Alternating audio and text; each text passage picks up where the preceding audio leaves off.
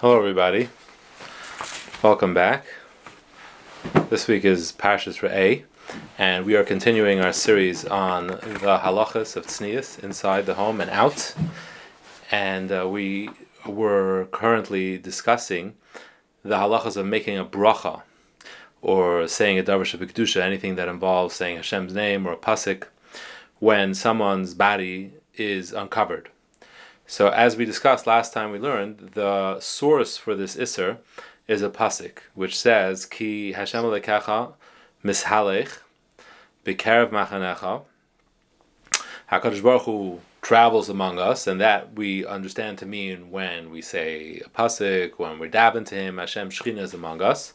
La'yir b'chol erves davar, do not allow something uncovered to be seen. So this pasuk is the pasuk that's the source that you're not allowed to make a bracha when part of the body is uncovered, and ultimately these halachas are really the source for the concept of tznius in general. So that's why this is a good place to start, and we understand where it is in the Torah, and then how the halachas of tznius progress from that, and then we can learn how they are relevant inside the house, how they're relevant outside the house, and how it all plays out.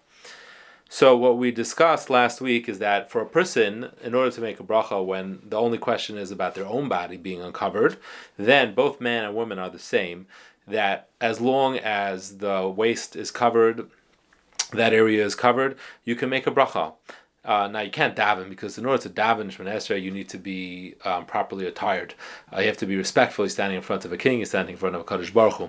But a bracha or a pasuk, that you can say as long as that part of your body is covered. Now obviously it's much more respectful, it's much more bakavadik to be dressed properly when you're making a bracha. But the important halacha is that you are allowed to, it's permitted to make a bracha, and that's why you would be allowed to make a bracha wearing a bathing suit, as we discussed last week, or any other such situation.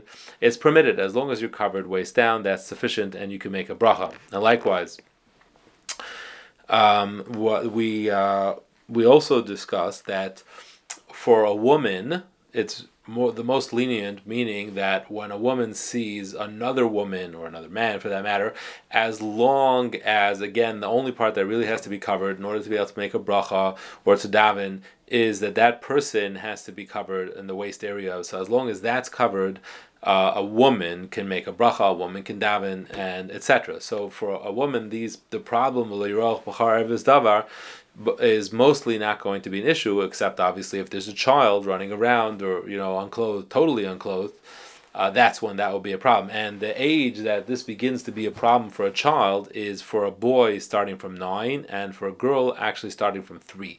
So if a little girl is running around without any clothing on, you would not be allowed to make a bracha unless you, as we're going to see, turn away and or go out of the room, or get the child to cover themselves. So that's where it's relevant for a woman.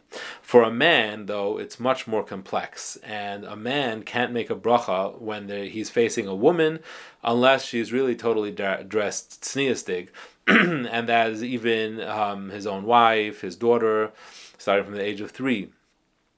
And even if the wife is just, the hair is uncovered, also a man, husband, can't make a bracha, can't make kiddush, can't daven, etc., all those things. So for a man, it's much more chomer. And you think about it, that can complicate things quite a bit if there's a child running around, let's say a little girl running around, and even if she's wearing underwear, but the rest of her body is unclothed.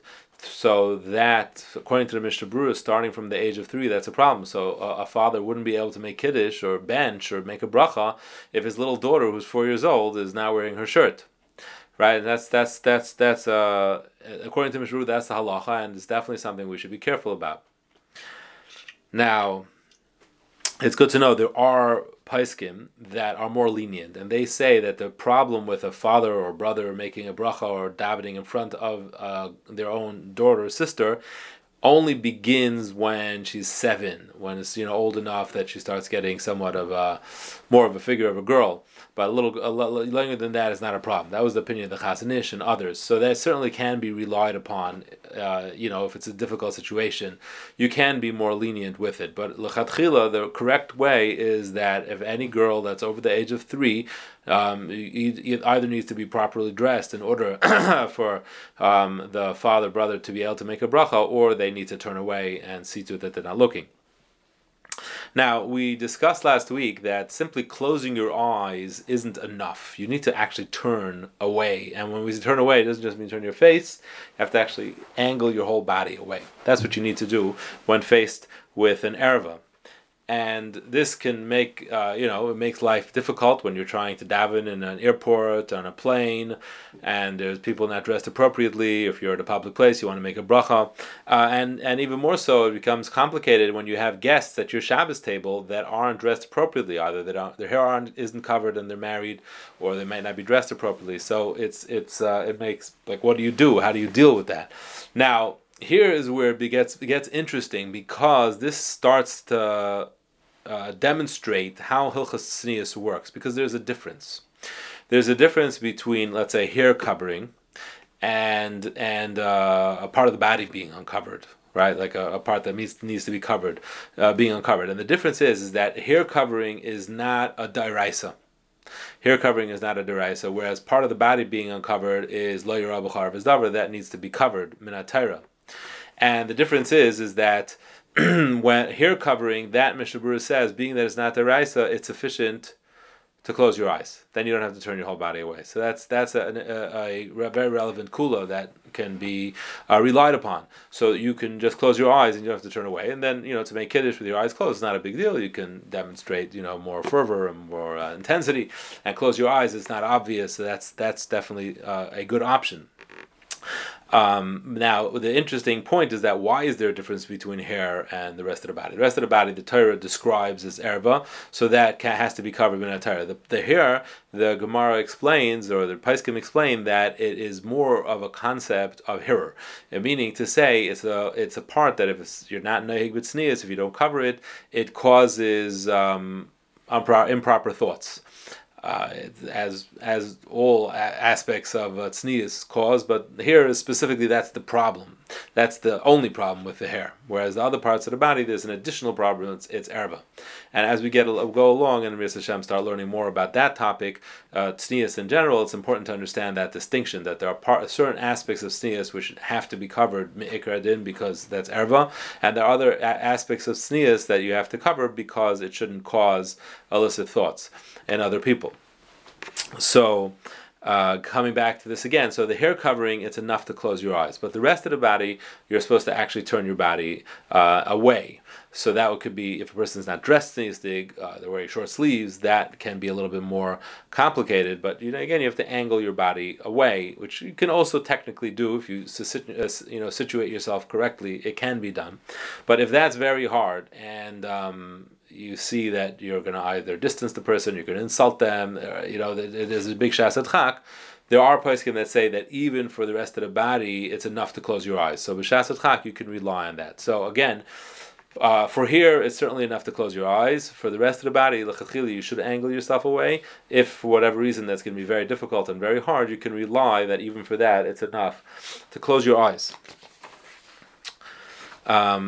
Another halacha is that when a woman is singing, you can't make a bracha. A man can't make a bracha, or daven, or bench, or beit kiddush. And now a man is allowed to listen to his wife sing. He's allowed to listen to his daughter sing. A brother can listen to his sister sing. Those are all permitted. But nevertheless, when making a bracha, you can't. Right, so you're allowed to look at it, but you can't make a bracha while looking at it. You can't. You could hear your wife sing, you could hear your daughter sing, but you can't make a bracha. So this also is an important halacha relevant to any particular point in the day. If a woman is singing, if a daughter is singing, you can't bench and make a bracha while the person is singing. It's interesting, this raises a question that by Shabbos table and certainly by the Seder, we all sing together, men, women, right, and children, everybody sings together. So, and by Zemiros, everybody's encouraged to sing together. So why is that okay? If the women are singing, why can the men say the Zemiros? It has Hashem's name. And that's a very interesting question. Rav Falk Zatzal has a Hebrew sefer that was an accompaniment to his sefer on Tznius. It was called Levusha Shel Torah. It's 2 volumes where he goes through every concept with Barichos, and he has a very long article about this to explain. But he does acknowledge the fact that is the overwhelming minhag that we do. We do sing, and that doesn't stop us. So it can be done, regardless of what the pshat is. It can be done. You can sing Zmiris together. You are allowed to sing by the Seder together. That's not a problem. And Mitzvah Hashem, the next time we learn, I'll say some more about this point. Then we'll move on to other aspects of Tznius, the fascinating story with the Chassam Sofer about singing by the Suda.